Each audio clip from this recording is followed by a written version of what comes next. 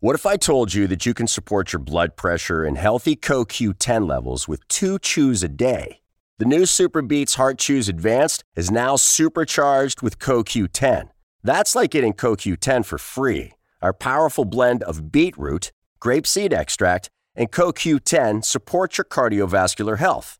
Visit radiobeats.com and find out how you can get a free 30-day supply on bundles and save 15% with the promo code DEAL. This Post Reports podcast is sponsored by the Association of American Railroads. New technology creates a smarter and safer freight rail network that is ready to meet the needs of tomorrow. Visit AAR.org. From the newsroom of The Washington Post. Hey, it's Ross Helderman from The Post calling. How are you? Hey there, it's Sungmin from The Post. Hey, it's Dave Farrington from The Post. Have you got a second to talk? This is Post Reports. I'm Martine Powers. It's Thursday, November 14th. Today, even more Democratic candidates for president, the Trump administration's strategy that led to a crisis at the border, and writing against stereotype. It's an amazing development. We've had 9 candidates who have dropped out so far, and now we have at least 2 new candidates getting in. At a time when we're only 3 months away from this whole thing kicking off with the Iowa caucuses. My name is Matt Viser. I'm a national political reporter at The Washington Post. On Thursday, former Massachusetts Governor Deval Patrick announced that he is running for president. And just last week, former New York City Mayor Michael Bloomberg started making plans to run as well. Every candidate getting in now has a strategic disadvantage.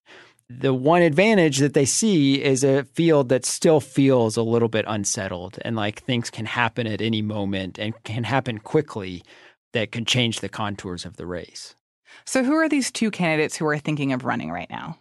So we have Deval Patrick, the former governor of Massachusetts, who as of today is in officially. He's registered in the New Hampshire primary. He's announced that he's getting into the race formally. Then we have Mike Bloomberg, the former mayor of New York City, who is starting to get registered in certain states, Alabama and Arkansas and Michigan. You know, he's starting to get on ballots. He's not formally announced his campaign quite yet. This feels to me like when I was in high school and I would spend weeks and weeks studying for a test and then show up to my math class and there'd be someone who just like cracked open the book half an hour before and also expecting to ace this test. And it's frustrating for the candidates who've been studying for months and, you know, have been doing their homework every night and doing everything that you're expected to do, to see candidates all of a sudden who have done none of that, really. I mean, Deval Patrick, as of a couple days ago, had no campaign staff. He is starting to put a skeletal staff together, but it very much feels like a duct tape sort of operation at this stage, kind of at the last minute. So then what did Patrick say about why he's running? So he's given a couple of interviews and he's talked a little bit about sort of vague allusions to Joe Biden as this candidate of nostalgia. Let's just get rid, if you will, of the incumbent president. We can go back to doing what we used to do. Also vague comments about Elizabeth Warren and Bernie Sanders being sort of candidates of my way or the highway. And neither of those, it seems to me, seizes the moment to pull the nation together and bring some humility that, frankly, we have. But then there are other people. There's Pete Buttigieg, there's Cory Booker, there's Right. Kamala Harris. It's not like there is an absence of choices here. If you want an uplifting uniter, you have Cory Booker. If you want a governor, you have Steve Bullock. If you want a moderate, you have Pete Buttigieg, you have Joe Biden. So it's not as if Deval Patrick is fulfilling something unique in such a wide field. I think there still seems to be that sort of absence of somebody that's truly caught fire in the race. And so I think that's what these new entries are indicating, that there may be time to have a spark that somebody lights. The problem is that they don't have kindling yet to like create that spark. Barack Obama had a spark, but he has spent months creating the groundwork for that spark to take off in Iowa. Deval Patrick has done none of that. So I think that that's the challenge for these candidates. And what does Governor Patrick think that his particular spark is? Like, why does he think that people would all of a sudden be like, oh, yes, this is my candidate? I think there's been sort of throughout his career comparisons to Barack Obama with him. Both have ties to the South Side of Chicago. They both are very good orators, and they share some of the same political advisors in their past. So I think that he sees this moment as one where candidates are not unifying the country. It's sort of been a divisive primary. It's a divisive moment in the country. The energy in the party right now is on the left. And so there's a lot of energy around Elizabeth Warren and around Bernie Sanders that's creating a little bit of divisions in the party. So he's attempting to come in and try to have some sort of unifying, at least rhetoric. I think some in the party will argue that it is all rhetoric, you know, and he's not speaking to that sort of energy that does exist and that we're seeing Elizabeth Warren and Bernie Sanders tap into.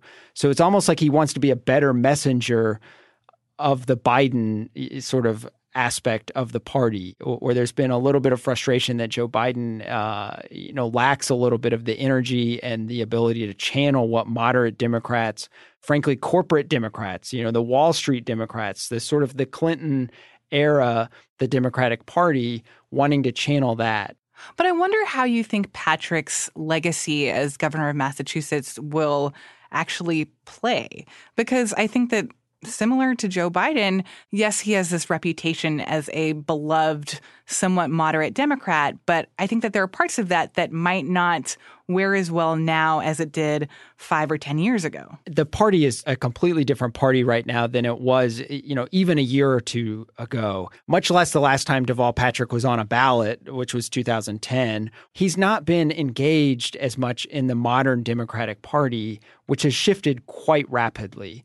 And so he does have a lot of challenges, I think. And quite frankly, his introductory video mentioned very little about his time as Massachusetts governor. Hi, everyone. I'm Deval Patrick. I used to be governor of Massachusetts, but that's not where I started. I grew up on the south side of Chicago. I lived there with my grandparents, my mother and sister, and our grandparents' 2-bedroom tenement, some of that time on welfare. I went to big, broken, overcrowded public schools. And still, my grandmother used to tell us we were not poor, just broke. Because broke, she said, is temporary. Through the love and support of family. Which was kind of striking. It was all almost biographical. An uplifting life story, to be sure, but not one that is touting his record as Massachusetts governor, which, as you point out, is mixed. Not to mention the fact that after he left the governor's office, he went to Bain Capital, which most Democrats, have a bad taste of because it was the primary argument against Mitt Romney in 2012 because he founded Bain Capital. So he has had all these corporate ties throughout his career, but he's launching his campaign out of Bain Capital. I mean, he resigned as of yesterday to launch this campaign. So I think that's going to be a major point of emphasis for his opponents and a test for how adamant the Democratic Party is about those kind of ties, which so far they have been quite adamant, as indicated by Elizabeth Warren and Bernie Sanders in their campaigns. And I wonder if that is part of the reason why someone like Governor Patrick thinks that it is possible for them to be a big player in this race because he has access to money or to people with money. And the same would probably go for Michael Bloomberg. He has a lot of money, knows people with a lot of money, and that they're thinking that getting those big donors that have been kind of eschewed by other candidates is their way to quickly become a major player. And it will be a test, I think, for how angry the others in the party are about that style of politics. I think Deval Patrick will probably have a super PAC. He's starting with zero money. And so he's going to have to raise lots and lots of money from, lots and lots of interests. And so it's a test of sort of what money can do and how money can move people or not move people. I think a lot of people in the race are a little bit intimidated by the potential amount of money that Mike Bloomberg himself will just pour into very expensive Super Tuesday states that happen later in the calendar. But Elizabeth Warren and Bernie Sanders are all of their money is coming from grassroots networks. They're not doing traditional fundraisers, and they're leading in the amount of money that they're raising because there's an appetite for that style of campaigning. So I think Deval Patrick will sort of test, whether he can raise money and who he raises money from. And Mike Bloomberg tests sort of how much money can influence modern day Democratic politics. So at least for now, neither of these candidates are going to be in the Democratic presidential debates because they're dependent on both fundraising and poll numbers. That might change in the future, but I'm wondering what you think about the fact that neither of them have been on any of the debate stages so far. People haven't had a chance to see them, and whether that is another hurdle that they'll have to deal with in the course of this campaign. The way that the DNC has set up the debate qualifications is that it's rewarded candidates who can raise money from lots of different donors or who can make a splash in the polls and can demonstrate some strength. Deval Patrick and Mike Bloomberg come in with 0 donors. So the donor thresholds have increased over time to now it's 165,000 unique donors. So to accomplish that is quite difficult, I think, for either one of them. Tom Steyer is another billionaire who has been able to raise money from donors by pouring a lot of money into Facebook ads. So you could see Mike Bloomberg being able to do something similar, but he also has to register in the polls. And now the national polling threshold is 5%. So he needs to sort of make a dent in polling. So the question is, where do they make an impact and where do they make a splash? And Mike Bloomberg is betting on making a splash on Super Tuesday. It's a different strategy. It's a strategy that others have tried and failed at doing and not competing in the early primary states. Deval Patrick needs national media exposure in order to drive up his polling numbers and get the donations. And so, it's up to him to sort of try to prove that he's worthy of coverage and to sort of do things that excite people in a unique way. And so whether he can do that is kind of yet to be seen. Matt Viser is a political reporter for The Post.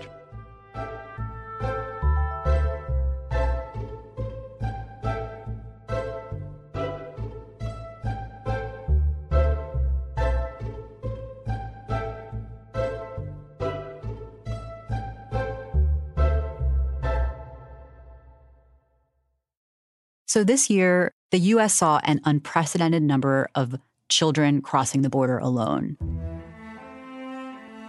who came largely from Guatemala, El Salvador, and Honduras, fleeing gang violence and things like that, according to them. Nina Satija is an investigative reporter for The Post. And for years now, the government has struggled with how to handle this. Our message absolutely is don't send your children unaccompanied on trains or through a bunch of smugglers. We don't even know how many of these kids don't make it. Our plan will change the law to stop the flood of child smuggling and to humanely reunite unaccompanied children with their families back home, and rapidly, as soon as possible. This year, there was a huge backup at the border. And the fact that there was this backup meant that there were so many kids who were stuck in detention centers in conditions that were pretty horrible. Exactly. You saw these really heart-wrenching images of kids sleeping head to toe with those Mylar blankets, those space blankets on concrete floors, essentially behind cages, caged cells. They were getting stuck in these really horrible conditions in Border Patrol stations for weeks on end in some cases. When officials in the administration would comment on these conditions, what we heard again and again was that the system was simply overwhelmed. But what Nina has found is that this backup, it was actually something that the Trump administration predicted and chose not to stop. Our reporting shows that the Trump administration and officials at the highest levels knew that something like this could happen as a result of some policies that they put in place back in April of 2018, and policies that they were actually discussing for at least a year before that. We've reviewed documents that say we're trying to put this policy in place, and it will strain bed capacity. So tell me about what those actual changes were that were put in place shortly after President Trump came into office. So the changes that started to be discussed were ways of dealing with a program called the UAC program, which stands for Unaccompanied Alien Children Program. And these are the children that cross the border alone every year, mostly to come live with relatives or parents who are already in the U.S. A lot of people in the Trump administration and a lot of immigration hardliners from the Obama administration felt that this was the wrong approach to simply apprehend children at the border, put them in shelters, and then release them to relatives in the U.S. who are called sponsors. They were just saying, well, you're just incentivizing people to get kids smuggled into the U.S. That's dangerous for the kids and for child welfare. And so what was their solution to how to fix that? So their solution was to change how they dealt with sponsors of these unaccompanied children. The way it had worked in the past was the Health and Human Services Department vetted these sponsors. So it would take kids into custody in shelters, and while the kids stayed in shelters, HHS officials would make sure that the adults they wanted to live with in the U.S. would provide them with a safe environment. A lot of these sponsors were probably undocumented themselves, but that wasn't HHS's concern. They just wanted to make sure that these kids were going to a safe environment. What changed when the Trump administration came in was they announced this memorandum of agreement between Health and Human Services and Immigration and Customs Enforcement. So what would happen now is HHS would take custody of these kids, find out about their sponsors, and in the course of vetting them, share that information with ICE. ICE could use that information, if it wanted to take immigration enforcement action against those sponsors and potentially deport them.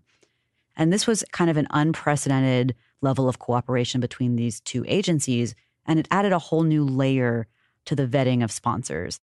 So this agreement, it was between the Department of Health and Human Services and the Department of Homeland Security, right? Which are two departments with two very different purviews, right? HHS is basically in charge of keeping kids safe. Right. DHS is in charge of immigration enforcement. Right. Those are two very different goals. And this was a situation where they created an agreement that it seems might have required some compromises on those goals. That's absolutely right. And that's what a lot of people at Health and Human Services were upset about. You know, again, Homeland Security would say they also care about child safety, but from the perspective of not letting them come across in the first place or stopping them from coming across in the first place. So it was definitely about two agencies sort of grappling with fundamentally different goals, with some agreeing that that law enforcement goal was something that HHS could start to have or start to help with. So the memorandum of agreement between these two agencies was formally signed in April of 2018, only a couple weeks after the family separation policy was also announced. So this was all happening at the same time. And what they decided to do in this new policy was not only share information, but also vet a lot more people. Don't just vet the sponsor or the parent of a child that came over from Guatemala, let's say. We're going to vet all of the adults living in that person's household. So it could be, you know, an aunt and an uncle living there. It could be, you know, a girlfriend or a boyfriend or a husband or wife. All of those people would also have to get vetted, and that would include fingerprinting. And this was new. This had not been going on in the past. So what ended up happening was you had officials that had to suddenly fingerprint, you know, multiple times more people than they did before. And so you had people waiting weeks, sometimes months, to get their fingerprinting results back. And that is a huge part of what caused this backlog. I actually spoke to one HHS official who said that is the reason that the notorious tent city for children, if you remember Tornillo. This tent city is only built because this administration decided to impose a crisis by taking kids away from their parents. And that's the reason, according to this HHS official that I spoke to, that Tornillo had to open. It wasn't because they were separating families. It was because this backlog was starting to happen already of children waiting for those sponsors to be fingerprinted and waiting for all that vetting to happen. And what do Trump administration officials say about this reporting that basically shows that officials within the administration who were making these changes knew what the consequences would be ahead of time, and that they weren't just thinking about it from the perspective of protecting the children who had come over the border, but from trying to deter other people from trying to come over the border? Trump's administration continues to argue that what happened this summer is because of a lack of funding and because of illegal immigration in general and a soaring number of kids coming across the border. They do say, and what they've told us is essentially, we supported this memorandum of agreement and we pushed for it because we wanted to deter illegal immigration, but we also cared about child safety. And their argument continues to be that those are one and the same, that if we can stop children from coming over, it will keep them safer because they won't be smuggled by human trafficking organizations. But is there any evidence that that is actually true? Did that actually make kids more safe? Well, according to the Department of Health and Human Services documents that we reviewed and documents they've released, it did not make children safer from their perspective. Health and Human Services actually said, you know what, it turns out the fingerprints don't give us any more information than all the other background checks we'd already been doing are giving us. So where does this all stand right now? So Health and Human Services has basically quietly taken steps over a period of several months to roll back this policy change as much as possible, to almost rescind or come close to rescinding that agreement between HHS and DHS. And so they took what they called operational directives, that's how they referred to them, to quicken the release of children from shelters and from federal custody. It started in December. In December, they said, we're going to stop fingerprinting everyone else in the household. We're only going to fingerprint the sponsors. Thousands of kids get released from shelters when they do that. Then in March, they said, we're going to stop fingerprinting people who are actually the parents of these kids. We're going to keep fingerprinting everyone else that wants to take custody of them, but not the parents. Then in June, and more recently, they said we're going to stop fingerprinting grandparents and close relatives like aunts and uncles. At the same time, they also got lucky because the number of kids coming over drastically was reduced by June.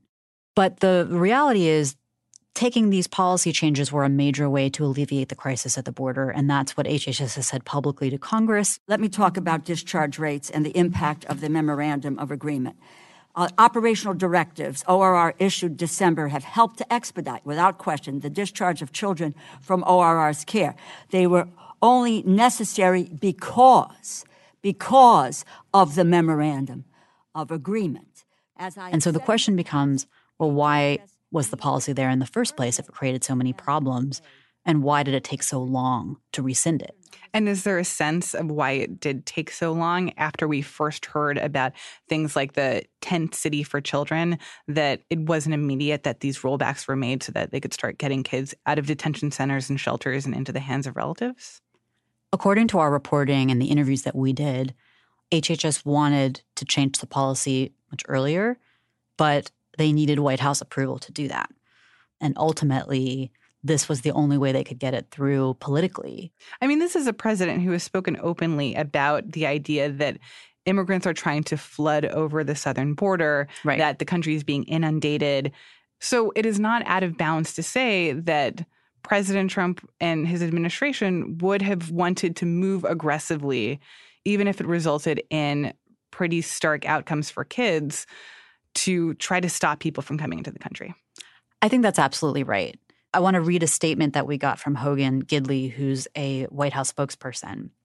When we asked, why did you support this policy, this agreement between DHS and HHS, despite documents indicating it could strain bed capacity and lead to a backup of children, this was the answer.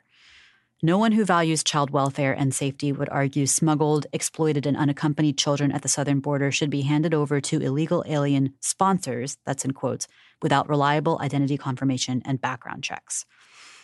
The only ones responsible for crowded shelters are Democrats who want to preserve and expand loopholes used by child smugglers for purely political purposes.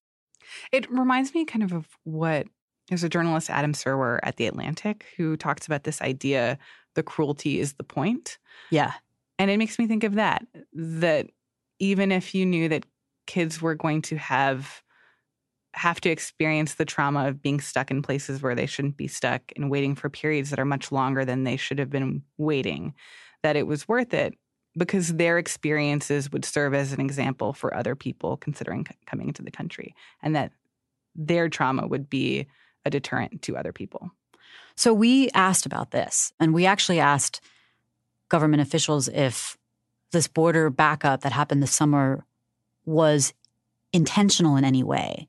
or maybe not intentional, but this idea that, yes, it might happen, but that will help the deterrent effect, that people perhaps in Guatemala will be watching TV and see children in cages and say, I don't want that to happen to my child. We asked this exact question to the White House, and the response was this: these allegations are completely false and uniquely ignorant, which should be obvious, because the president's position is widely known. The most humane approach to solving the illegal immigration crisis is the safe and prompt return of illegal aliens to their home countries, and in the case of exploited minors, to their families back home. And what that tells me is that when the White House and when President Trump is thinking about deterring illegal immigration, they are thinking about sending people back.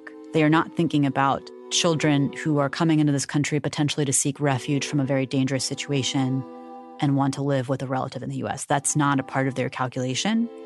They feel that everyone should be sent back and they shouldn't be coming here at all.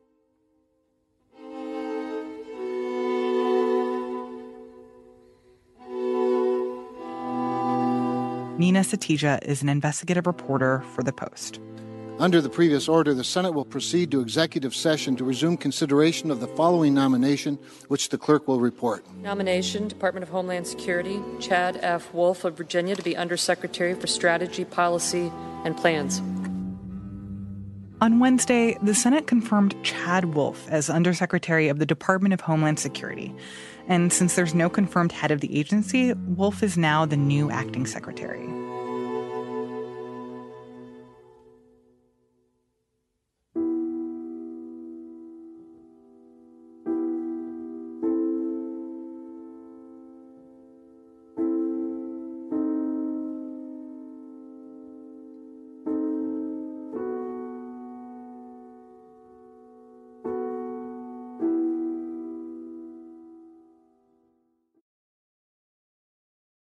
This Post Reports podcast is sponsored by the Association of American Railroads. New technology creates a smarter and safer freight rail network that is ready to meet the needs of tomorrow. Visit AAR.org.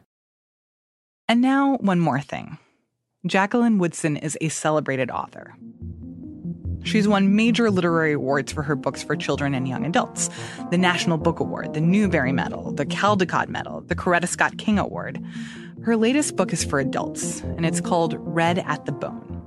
It's a story about multiple generations of one Black family and what happens when a parent leaves. But what's different about this story is that it challenges a common narrative. In this case, it's the mom who decides to leave her kid behind. The main thing is I like to write against stereotypes. The main characters of the book are two teenagers, Iris and Aubrey. They're dating when they find out that Iris is pregnant. And this idea of the tragic pregnant teen is one we see again and again. That sense of stolen childhood and poverty, and the fact that the only teenagers that get pregnant are poor ones. All of those were messages that I feel like society kind of regurgitates into the world. And I felt like I wasn't here for it. I wanted to tell a different story. After Iris has her baby, she recognizes that becoming a mother at the age of 16 was not part of her plan. In terms of Iris getting pregnant, she's a teenage mom. So for me, it made sense that someone who got pregnant at 15, had a baby at 16, changed their mind about motherhood at 17. You know, it's just that when you think of the frontal lobes connecting, so many of us are not very well formed at that age and realize that the mistakes we made then, the things that are perceived as mistakes, that can stay with us in this way that we're not prepared for. So Iris was like, I'm out. Iris goes off to college and starts a new life. And that leaves her boyfriend, Aubrey, to raise their daughter. Again, it comes back to not wanting to tell the same old story of the kind of heteronormative parenting. Also, in terms of the Black community, that sense of the absentee dad. I really wanted to talk about the ones who stay. I think there is a really deep bond between fathers and daughters that doesn't get written about as often as I'd like to see it, but also one that speaks to the narrative of Black fatherhood and what that means and what does it mean for someone like Aubrey, who's coming from a working class poor family and doesn't have a lot of tools, it seems, to navigate the world. And then there he is with all of everything he needs to be this amazing father who's happy enough to just be a dad, be a family man, have his job in the mailroom, and let that be enough, when so many of the messages that we get in the world is you have to aspire, quote unquote, higher, right? You have to want more than that. And that's not who he is. Jacqueline Woodson is the author of Red at the Bone. She was interviewed by Nima Roshania Patel, the deputy editor of The Lily. This book is the November pick for the Lily Lit Club. To follow along and participate, find @Lily Lit Club on Instagram.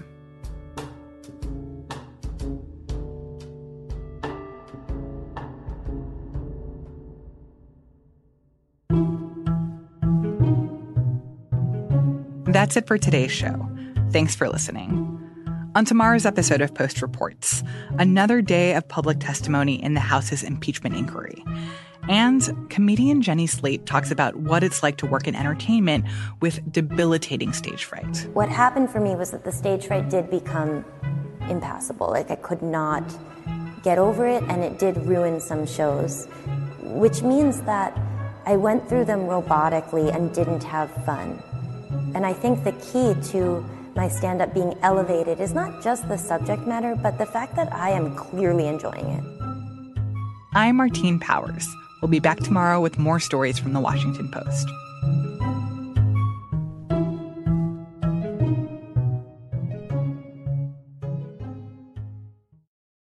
This Post Reports podcast is sponsored by the Association of American Railroads. New technology creates a smarter and safer freight rail network that is ready to meet the needs of tomorrow. Visit AAR.org.